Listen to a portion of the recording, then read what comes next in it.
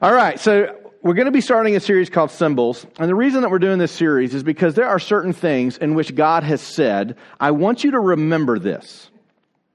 And in so doing that, He punctuated it with something for us to remember. Now, we all have symbols within our lives that we recognize, things that we see, things that we, just a glance we get to know. I had the opportunity, Christy invited me to come do a career day over at Red Bank Elementary last week. And so we were talking about marketing and graphic design. And one of the things I did with the kids was, one of the kids, I would have them read kind of this little, biography of the company Nike. And so they would stumble through all the words and read it. And then would flash a picture up just of the Nike symbol. And immediately there are some symbols that just communicate to us, either because we've seen it several times or just the image is so good it communicates, literally 1,000 words. Those symbols remind us of something. Now, some of the symbols that we see every day, you are going to know. In fact, most of these symbols, I pulled a few together. Most of these you may know. What's that first picture? What is that? A little washed out. Statue of Liberty. What does this communicate? Freedom? Welcome? All right. Y'all need some more coffee. All right. Next one. Oh, that's better. What is that? Liberty Bell. Yes. Next one. Oh, do you know what that stands for? Your existence for the last several months is what that stands for right there. What does reign mean to you? It means life to some and death to others. Is that right? All right. Next one. What is that? Golden arches. No, it's just an M. No, McDonald's. You recognize McDonald's, and a few of you might recognize this next one. Oh.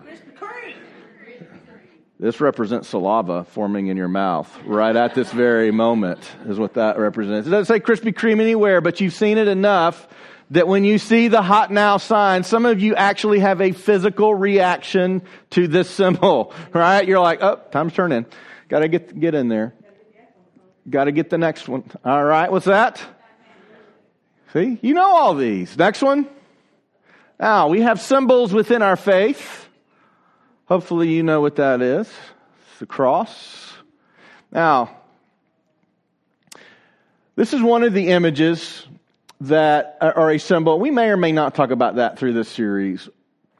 One of the things that God commanded the Hebrews to do was they were to not only know God's word and memorize it, they were to make it a part of their life. And God told Moses to tell them that you are to take his word and you are to tie it to your wrist and on the frontlets between your eyes, to take his word and to, covet, hold it, remember it. And while this is not how they practiced it initially, later on the Pharisees actually started this practice of actually doing it. And Scripture says some of the Pharisees actually made the box that held Scripture on their forehead so big so they would look pious and holy and spiritual. They would make that so large. But literally, this is one of the things that he called them to do in Deuteronomy 11:18. You shall lay these words of mine in your heart and in your soul, and you shall bind them as a sign on your hand, and they shall be as frontlets between your eyes. So this is one of the ways that they can visually remember. Next. Today, we're going to be talking about the rainbow. And I know that you're excited you got out this morning to talk about the rainbow, but I'm going to tell you, this may be the very best one in the whole series that we're going to talk about today. As we get into the rainbow and the symbol of the rainbow, it means lots of different things to lots of different people. For some, it's just pretty. It's a color wheel. For others, it symbolizes a movement. For us, as we read through Scripture, we often look at the rainbow and we think immediately of who? Noah, yes, but we should be thinking immediately of who? God, thank you. You all are on it. Did have some coffee. And as we come to the rainbow and as we think about all of these things, one of the big pushbacks when you get into the story of Noah is, did the flood really happen? Now, we're not going to spend a lot of time debating on whether or not the flood actually happened. When we look through Scripture, and if you're a student, not just of the words of Scripture, but how Scripture came to be, you will know that Genesis is not an eyewitness account. We don't have the words of Noah. We don't have the words of Abram and Abraham. We have those words that were given. Does anybody know where the book of Genesis came from, or even the rest of the Torah? Who wrote them? Does anybody know? Does anybody know?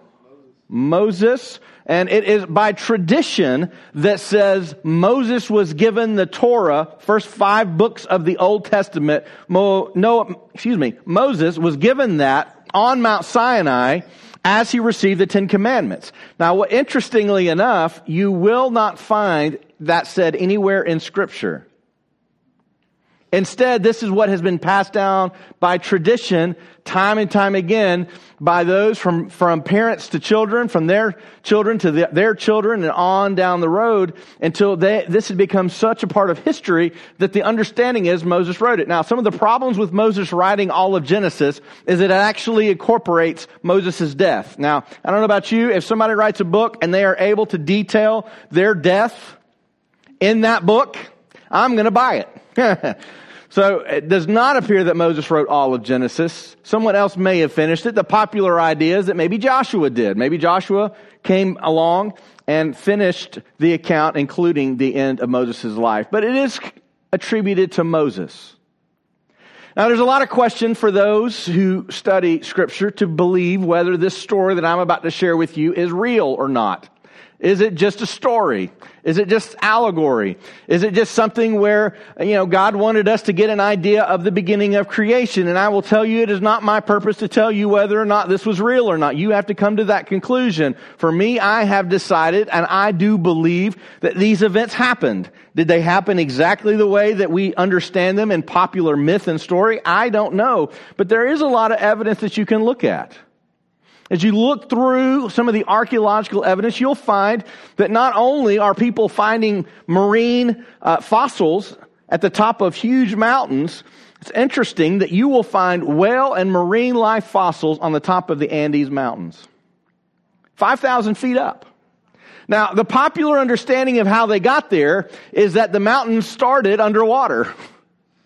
And over 5 million or more years, the mountain continued to rise, and it brought up the fossils with them. Did that happen? I don't know. We don't see that happening, but it is possible. It's the way tectonic plates work.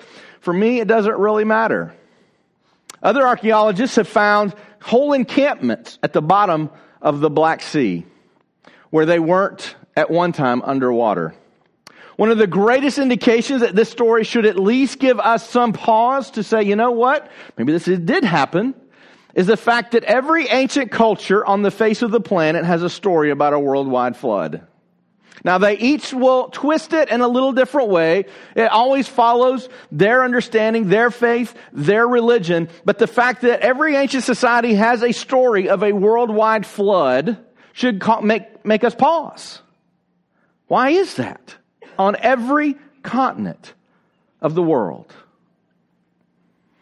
As we look at these stories, the point is not whether or not we believe that the flood happened exactly the way popular tradition says it did, but it's what God did in the midst of this story. So as we look at the rainbow, what I want to do is start from the beginning, and I'm going to be sharing with you some quotes. I shared this, I meet with some guys on Wednesday nights, and we just talk about some stuff, and I've been reading with a group of pastors from all different backgrounds and denominations, some of the writings of St. Athanasius. St. Athanasius was the bishop of Alexandria in Egypt. He's considered one of the patriarchs, or what we call a patristic. He's not a patriarch as in Abraham or any of his offspring, but he's a patristic. In other words, he's kind of a church father. He lived right around the time of 300 to 375 AD. And he taught us a lot about what Jesus is not only doing for us, but why we needed him. And so as we go through the story of the rainbow, I don't just want to focus on the rainbow itself, but I want to focus on the covenant in which God was making with us and why he did it. So let's start from the beginning.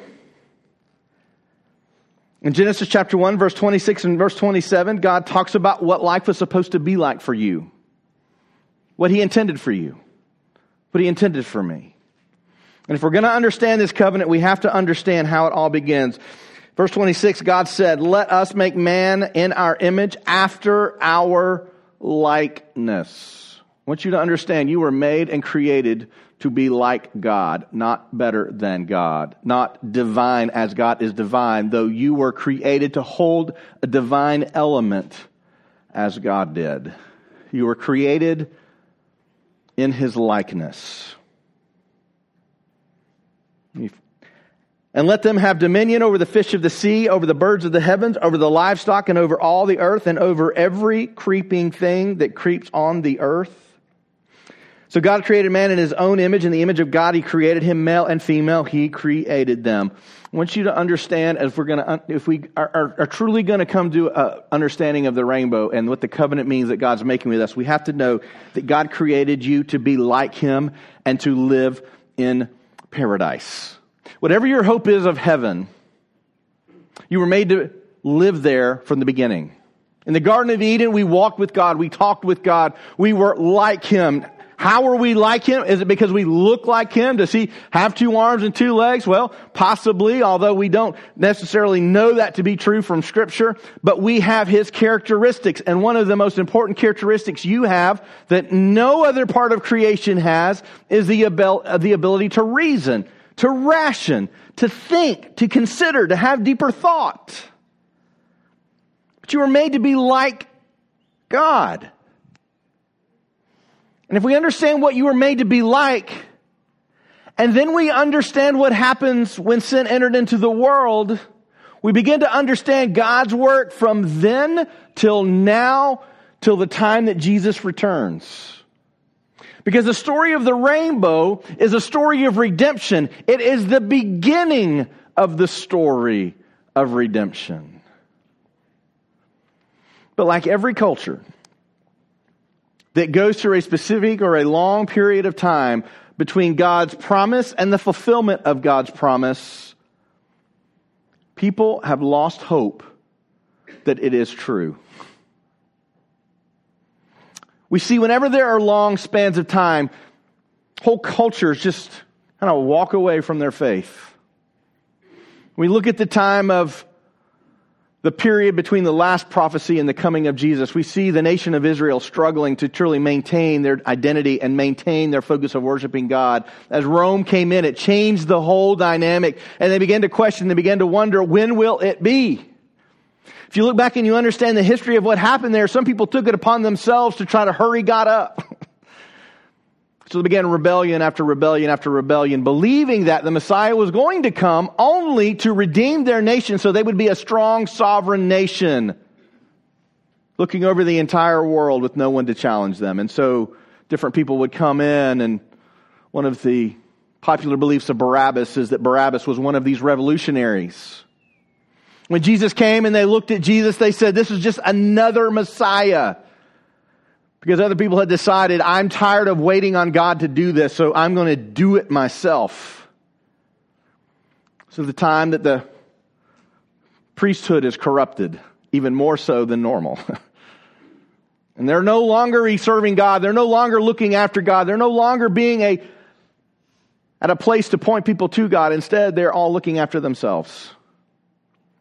I believe today we're in one of those moments because it's been 2,000 years since Jesus died on the cross, and He said, "I'm coming back." And some people are refusing to believe that's actually going to happen. Maybe it's not real. Maybe it's not true. Maybe this didn't happen. And this is one of the reasons that God has given us symbols, and one of the reasons I believe He gave us the rainbow, and it is the first symbol that He gave us. To remember. To know this is true. To believe. To have hope. In the moments in which we're waiting for Him to fulfill His promise and for Jesus to return, it is to remind us that we have a future and we have a hope. God created you to be like Him and to live in paradise. This is what St. Athanasius said. He said, "He made all things through His own word, our Lord Jesus Christ. Among these things of all things upon earth, He had mercy upon the human race. And seeing that by the principle of its own coming into being, it would not be able to endure eternally, He granted them a further gift, creating human beings not simply like all the irrational animals upon the earth, but making them according to His own image, giving them a share of the power of His own word, so that having, as it were, shadows of the word and being made rational, they might be able to abide in blessedness, living the true life, which is really that of the holy ones in paradise. This is what was intended for us. This is what Jesus came to restore to us. Yet as we look at what was intended, what we know is that creation was corrupted. Creation was corrupted. You and I live in a corrupted creation. It is not as God had intended. Yet He gave the vehicle by which it could be corrupted. He allowed the opportunity for Adam and Eve to sin. He put 2 trees in the garden, and He said, don't eat of these trees. And they ate anyways, and they were cast out. Now, we follow through the book of Genesis. What we find is that this was not an isolated instance. It wasn't the kind of thing that they got kicked out and they said, you know what, Adam? You know what, Eve? We kind of messed up here. Let's not do that anymore. Let's renew our call to be like God. That is not what happened in the earth. And instead, corruption, as it often does, just spreads and it grows. And it grows to the point that God is going to do something about it. Genesis chapter 6, verse 5, it said, the Lord saw that the wickedness of man was great in the earth, and that every intention of the thoughts of his heart was only evil continually. And the Lord regretted that He had made man on the earth, and it grieved Him to His heart. So the Lord said, I will blot out man whom I have created from the face of the land, man and animals and creeping things and birds of the heavens, for I am sorry that I have made them. And then verse 8, but Noah found favor in the eyes of the Lord. Now what we see just in those few words is that God looks out, and we have not only continued into corruption, we are fully corrupted. All of creation is. And God says, I regret making them. I'm going to blot them out. I'm going to destroy them. Now, Athanasius will make the argument that God, being a good God, cannot create something which He Himself said was good and then abandon it to corruption. How could a good divine being who is capable of anything take His creation and leave them corrupted? He must do something about this. And God, being good, says, I'm going to blot them off the face of the earth. But yet God, in His mercy and love, found favor in Noah. This does not mean that Noah is without fault or Noah is without sin, but it does mean that God looked down and had mercy, and through Noah was going to rescue the human race, although it would be a process. And all of the rest of the Old Testament and all of the New is about the rescue that began as God looked down and saw Noah and had favor on him. You and I have God's favor because God first gave it to Noah. God's patience with sin and corruption, it ran out. Athanasius said this. He said, for bringing them into His own paradise, He gave them a law, so that if they guarded the grace and remained good, they might have life of paradise, without sorrow, pain, or care, besides having the promise of their incorruptibility in heaven. But if they were to transgress and turning away become wicked, they would know themselves, enduring the corruption of death according to nature, and no longer live in paradise. This is where we are. But thereafter, dying outside of it, would remain in death and in corruption. In other words, it was not going to get better. He goes on and he says, thus then God created the human being and willed that he should abide in incorruptibility. But when humans despised and overturned the comprehension of God, devising and contriving evil for themselves, as was said in the first work, Then they received the previous threatened condemnation of death, and therefore no longer remained as they had been created, but were corrupted as they had contrived. And seizing them, death reigned. We were like zombies. We were dead men and women walking. The corruption had fulfilled its course. We had been removed from what we had been created for. That which God had wanted for us was gone. The paradise in which He had created for us to walk in, we were cast out. We were going to have no part of that anymore. And while God was patient, what He watched in His patience was sin continue to increase to the point where He says, every thought is on evil continually. And we see one of the darkest moments, if not the darkest moment in all of Scripture, when He says, I'm going to blot them out. And you know the story. I'm not going to go through the whole story. God's patience with sin and corruption ran out. The problem, as Athanasius describes it, is what does a good God do? He says this, therefore, since the rational creatures, you and me, were being corrupted and such works were perishing, what should God, being good, do? You know, it's like when you're in charge of something and it goes south. What do you do? Maybe it's fun. You're cooking. Comes out of the oven. Oh, that doesn't look right. That doesn't smell right. I don't think I want to taste it. What do you do? Toss it. But God being good, He couldn't just toss it. God being good couldn't just say, you're done. You had your chance. You lost it. Now that's the way some of us parent, right? You had your chance. It's over. It's over for you. But God being good, can a good God who is divine, who is omniscient, who is all-powerful, can a good God just simply wipe out His creation and still be seen as a good God? And as we look at that question, it's a question each one of us has to wrestle with as we understand the character of God. But as we look at God's work in Scripture, God said His goodness would come out in His mercy and His love, because God is love, then as in now.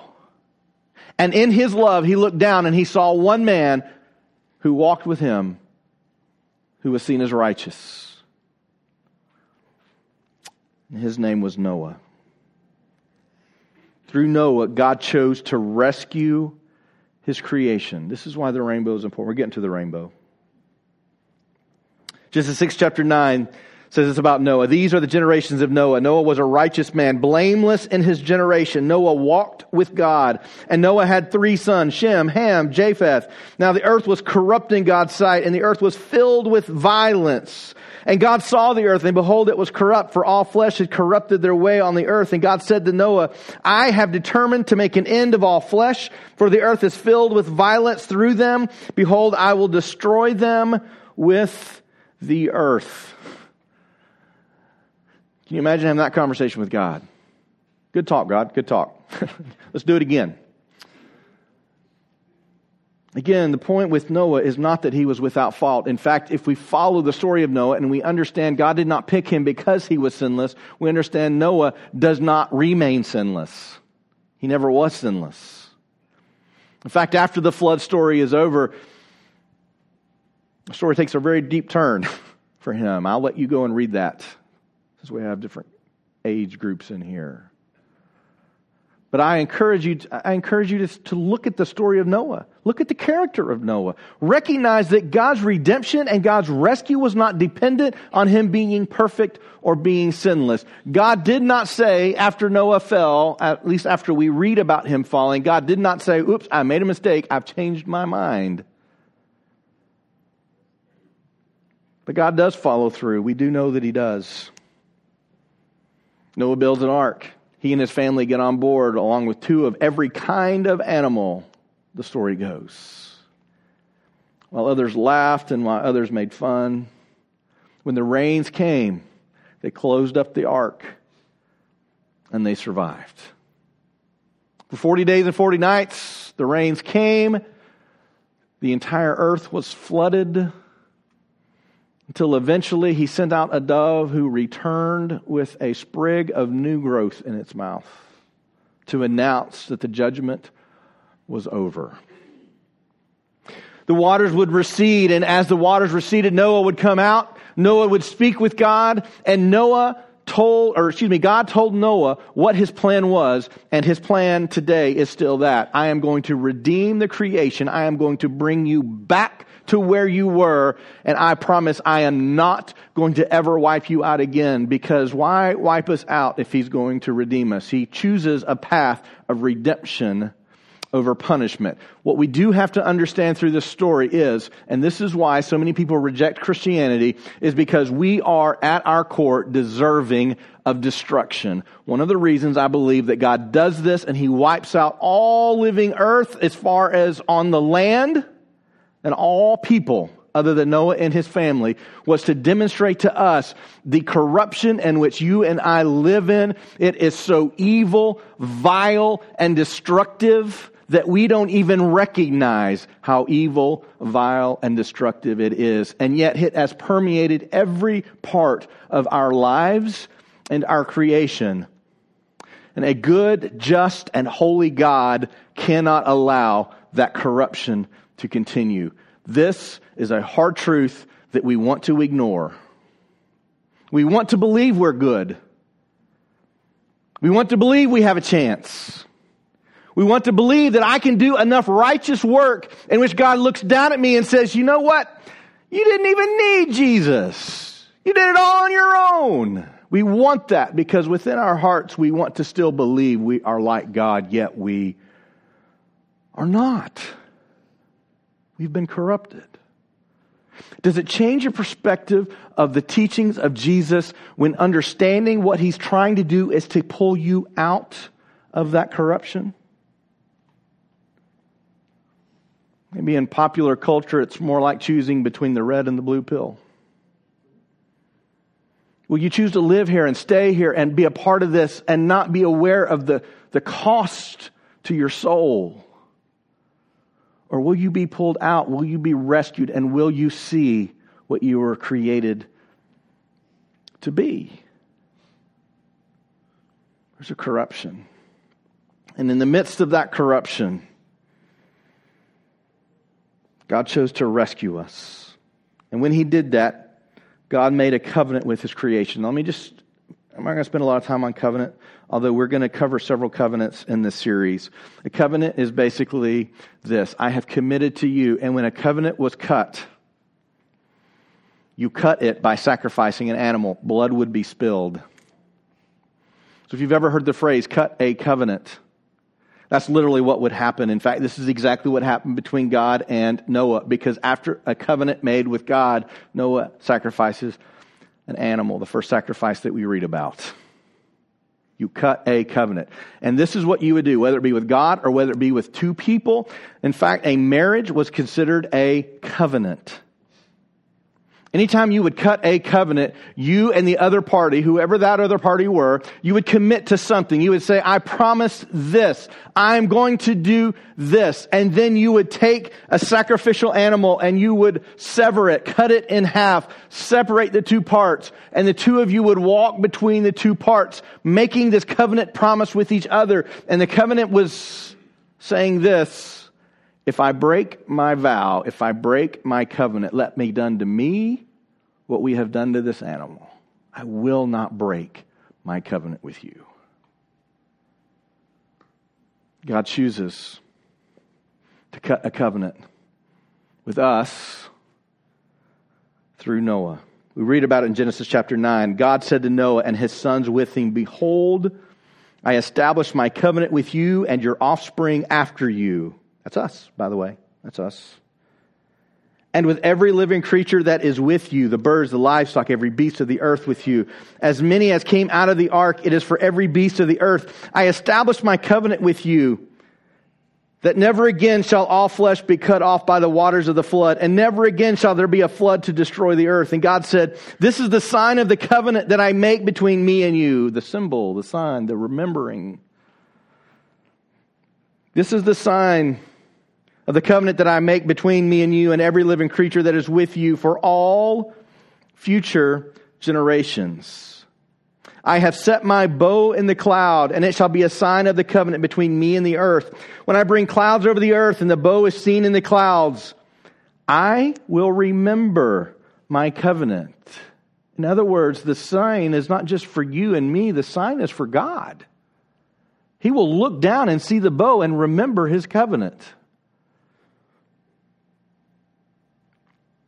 That is between me and you and every living creature of all flesh, and the waters shall never again become a flood to destroy all flesh. He does not say he will never again destroy all flesh. He says the waters will never again destroy all flesh.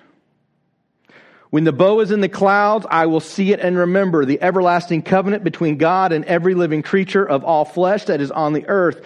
God said to Noah, this is the sign of the covenant that I have established between me and all flesh that is on the earth. So his covenant is literally between Noah, all the living creatures that were with him, and all of their descendants. That's all of us. Now, if you want to read through Scripture, one of the consistent messages that we get through all of Scripture, from Genesis 1 to the very end of Revelation, is that God is coming to redeem us. He's coming to bring us back. He's coming to restore to us what we were. God in his goodness wants us to live in that incorruptibility. We are to put on the incorruptible. When we are talking about being saved, we are made new. We are a new creation. The old has passed away. When we are baptized in the way that Jesus gave his life. He rose from the dead and he became the propitiation for our sins. When we go under the water, that old person is gone, is dead, that lived in the corruptible, that was corrupted. They're gone and they're raised new because of Jesus. We have 5 primary covenants in the Bible. 5 primary covenants, beginning with this one. This is the very first one. Go to that next slide, Jake. The first one is with Noah, the rainbow, his promise, I will not destroy you.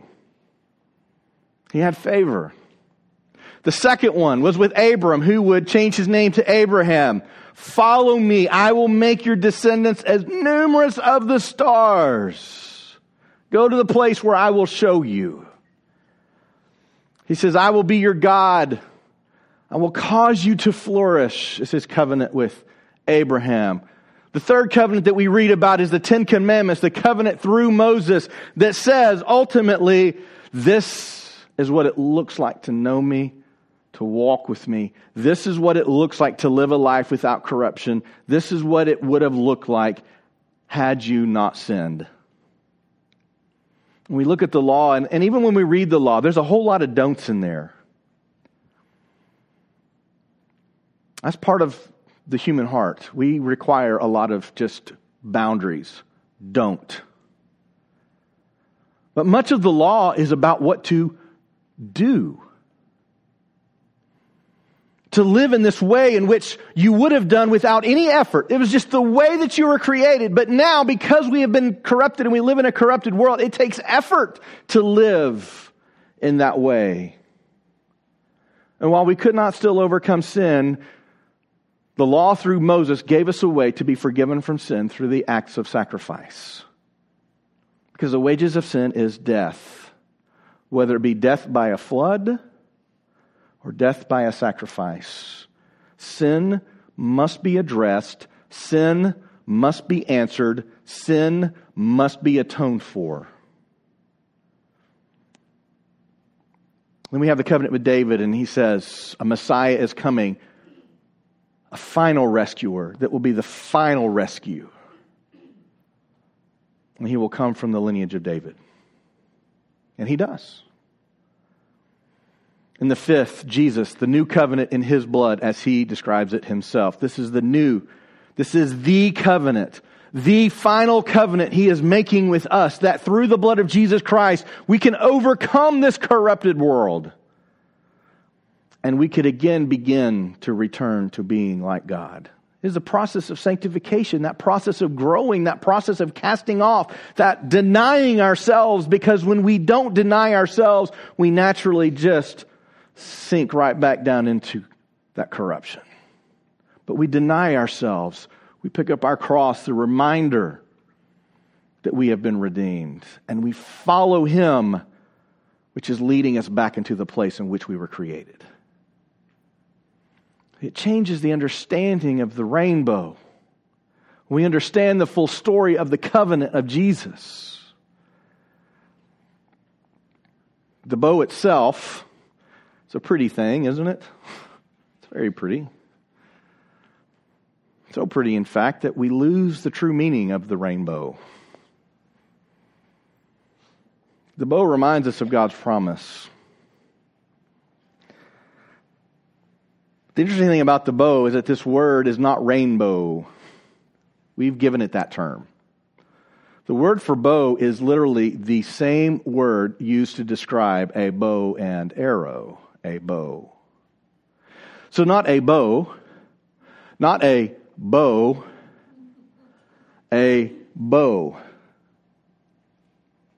Now we see the rainbow whenever the conditions are just right and there's enough moisture in the air, and what we know now is that light refracts through it in such a way to consistently and always demonstrate the colors in the same pattern every single time, and has forever, since this time.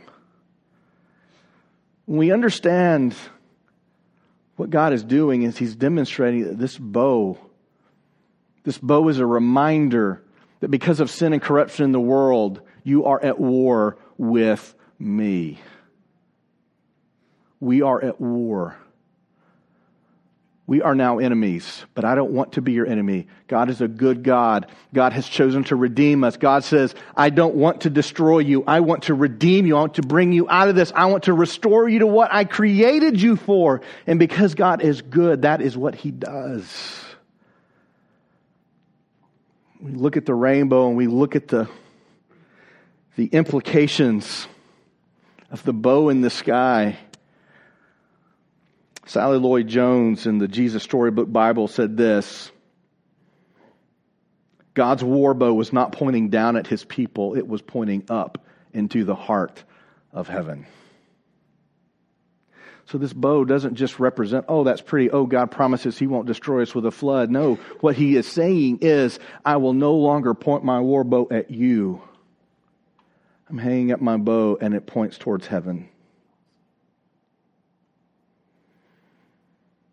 So who's it pointing to? Because there is one who would be pierced for our transgressions. He would be bruised for our iniquities. The sins of the world would be cast on Him, and God would draw His bow and shoot Jesus in the heart for us. The incorruptible Jesus, the God Jesus, who had done nothing wrong, was the story of redemption that the rainbow is pointing towards. See, we understand the bow in that way, it's a little different, isn't it? See, the bow is more significant than just that. We actually read in Scripture that you will find a rainbow consistently in 3 different places. We go through, we find that the covenant bow is going to be in the sky. We see it. God sees it. Did you know that consistently there is a rainbow in the throne room of God to remind Him of this covenant with you? We read about it in Revelation 4. After this, I looked, and behold, a door standing open in heaven, and the first voice which I had heard speaking to me like a trumpet said, Come up here, I will show you what must take place after this. At once I was in the Spirit, and behold, a throne stood in heaven, with one seated on the throne. And he who sat there had the appearance of jasper and carnelian, and around the throne was a rainbow that had the appearance of an emerald. Consistently, eternally in the throne room of God, the God of justice, of creation, the God of holiness, the God who embodies love, has surrounded Himself every moment with a bow to say, I am coming to redeem you. A reminder of the covenant in which He was not going to blot us out, but instead give us away. by surrounding his throne with a rainbow. God has surrounded himself with a reminder of his goodness for us. The third place that we see the rainbow consistently is over Jesus' head when he returns. This is not a halo, but there's a rainbow over his head when he returns. We read about that in Revelation chapter 10. It says, "Then I saw another mighty angel coming down from heaven, wrapped in a cloud with a rainbow over his head. His face was like the sun, his legs like pillars of fire. He had a little scroll in his hand, and he set his right foot on the sea and his left foot on the land, and called out with a loud voice like a lion roaring. When he called out, the seven thunders sounded. And when the seven thunders had sounded, I was about to write, but I heard a voice from heaven saying, 'Seal up what the seven thunders have said. Do not write it down.' And the angel whom I saw standing on the sea and on the land raised his right hand to heaven and swore by him who lives forever and ever, who created heaven and what is in it, the earth and what is in it, and the sea and what is in it, that there should be no more delay. But that in the days of the trumpet call to be sounded by the seventh angel, the mystery of God will be fulfilled, just as he announced to his servants, the prophets." He's talking about Jesus. So I want you to picture this. I want you to picture how significant the rainbow is. It's not this, "Oh, it's a rainbow. That's so cute. Look, kids, it's the rainbow." We do that all the time. I don't know why we do that. It's kind of like when you see a cow and you have to look, right? The rainbow is a lot more important than seeing a cow, but there are certain things we respond naturally to, and with a cow, it's like, "Oh, look, there's a cow." I don't know why we do that. It's really interesting. I wish a sociologist would tell us why. We see a rainbow, we go, "Oh, look, it's a rainbow. It's so pretty. Oh, look, see the rainbow?" The other day we saw a double rainbow. It was like, "Oh, double promise. Huh, double promise. That's so neat. So nice. You love the rainbow." You'll almost only and always see the depiction of a rainbow in a children's piece of art or a book or something like that, because it's a children's story of God destroying all of life on the planet Earth. It's wonderful for children. It's wonderful. Yet that is not the story of the rainbow. The story of the rainbow is the story of God's warbow, rightfully pointed at us. He took aim and he shot. But being a good God, rather than allowing us to be wiped out, he had favor on Noah. And he had favor on Noah's descendants. And thereby he has had favor on us. And he has taken his warbow and he has put it in the sky, and he has put it in his throne room. I get my syllables mixed up.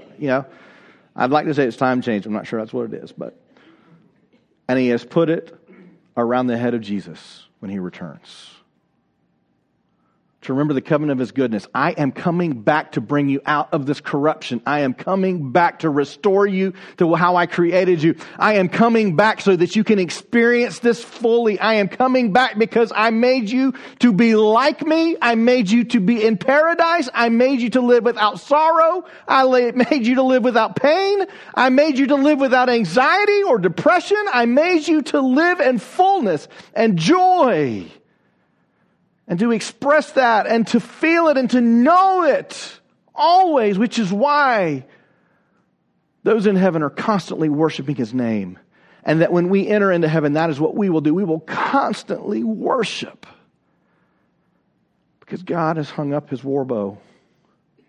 Instead of aiming it at us, he took aim at his son, and his son took all of the weight of our punishment, all of the weight of our sin. And he has been from that moment on saying, "You can be restored if you want. I'm not going to force you to. But if you want, you can be restored." Jesus has made that possible. But you got to believe in him. And by believing in him, we believe in God. And by believing in them and believing in their promises, we believe in what he has said in Scripture. And as we believe in what he has said in Scripture, we believe that there was a flood and it wiped out all land life on the planet. All the birds. Because that's what we deserve. But God gave us favor. I don't know what your life is like. I don't know how you approach God on your daily life of prayer. I cannot spend much time with God without moving into confession. I can't do it. It's not because I'm just such a terrible person. I mean, that's what goes without saying. It's because when I look at God, I can't help but see the rescue. And I'm thankful for the rescue. When we worship, we don't come and worship just because, oh, God is good, I'm supposed to worship Him. Okay, let me worship. We don't do that. We look at Him and we say, this is our rescuer. This is our Creator. We read Scriptures and we read it as if it's all bad news. I'm going to pick up my cross and follow Him. But Jesus says, listen, this is the greatest honor you'll ever experience in your whole life. You will never be more blessed than when you're persecuted for my name. I got to pick up my cross. If we truly believe the story, if we truly believe the story of God's war bow, how would it change our lives right now? If we truly understood the corruption in which the earth has fallen into, because it's not gotten better. Jump to the end of the story. It's not gotten better. It's the same corrupted place before the flood as it was after. How do we live differently? I've been saying for a while now, when we look at the Ten Commandments and we stop looking at them as in just precautions, and instead we look at them as in, wow, life is better when you do things God's way. It's a blessing to follow His law.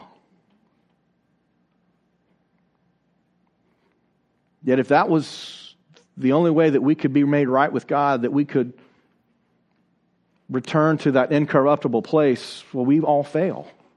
It was not enough. The covenant with Moses was not enough. But instead, Jesus had to come. And as we do that, it changes the way we see our world, we see our life. It changes the way we understand our place. Let me wrap up here. The rainbow, God's war bow, is a reminder for us. It's a reminder of the depth of our corruption. It's a reminder of God's faithfulness and His desire to restore us. I don't think it's by accident that a rainbow only appears with the presence of light, because light is casting out darkness.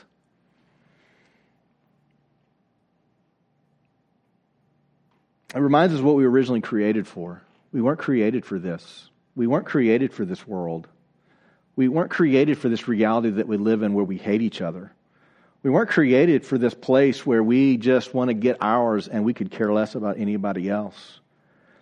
We weren't made for a world of bigotry. We weren't made for a world of pain. We weren't made for those things. That's why we find ourselves in such a quandary when we're in the middle of it. Why, God? Why? Because we weren't made for this. I wish the story went, there was a rainbow and we were all restored. God just said, Noah, I'm just going to remove all sin from your life and we're just going to start over. I really do wish God had done that, but that is not possible. Because if God did that, God would have to deny His justice. He would have to deny His holiness. He couldn't just overlook it. There had to be a penalty for it. Scripture tells us the wages of sin is death. But the gift of God is life through Christ. Does it change the way we look at the things we're involved in? The movies we watch, the words we use, the lenses by which we view people? Does it change our priorities, our goals, how we spend the time of a day, how we spend the money that we earn? Does it change the way we see God? Does it change the way we see ourselves? It is a reminder it is also a reminder that God's patience came to an end once. His patience will come to an end again. This time not by a flood, but this time with Jesus mounted on a horse coming for our final rescue. When all the incorruption will be rooted out, it will be destroyed. The wheat will go into the harvest. The tares will be burned. Those who have chosen Him will return to full incorruptibility. His patience with sin will come to an end again. Psalm 79:8 talks a little bit about how we should respond to this. It says, "Do not remember against us our former iniquities. Let your compassion come speedily to meet us, for we are brought very low." I just gotta say, and I'm not good at this. I'm not a good person to mimic in this. But I just got to say, if you never had a moment where you are just brought low before God, I question whether you've ever seen God in His full radiance. Because on the occasions that I just get a greater glimpse of God, I just feel so small. I feel so small. Now, this is not what God wants for me. God doesn't want me to feel small. God wants me to know without Him I am small. But He wants me to know that I'm redeemed, that I am loved, that I am His child, I'm a part of His family, I will be a part of Him forever. But when I see Him fully and I truly recognize the iniquity within me, it causes us to bow low. And I'm encouraged to pick up my cross and to deny myself and to follow Him. It's not just a reminder for us, it is a reminder for God. His covenant, His mercy, His love, His grace, why He created us.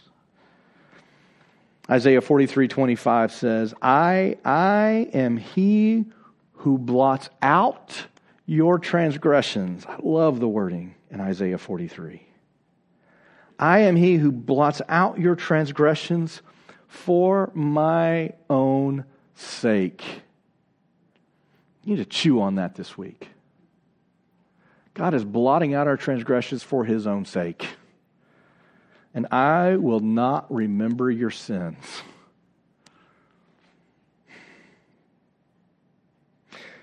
You know, the rainbow is used as a very popular symbol now, a picture of diversity. And each of the colors is looked as an individual and separate and diverse thing. And together, a unity of diversity. That is not what God sees when He looks at the rainbow. God doesn't look at all the little individual colors and talk about how they're each unique and individual. God looks at the rainbow and He says, I made you. I love you. I'm coming for you. And this is my promise. I take my bow and I'm hanging it in the sky. Don't forget, because I won't forget.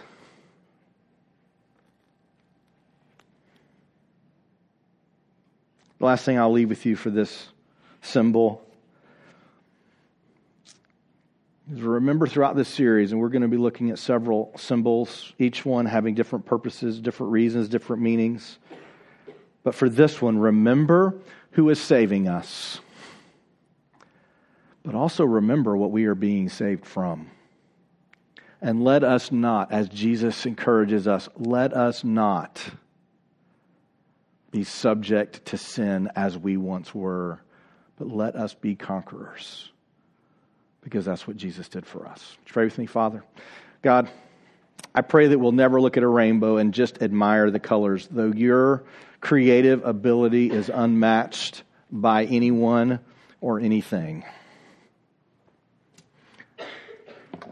Let us reclaim the symbol of the bow not as a multitude of colors, but it was the beginning of the end of our war with you.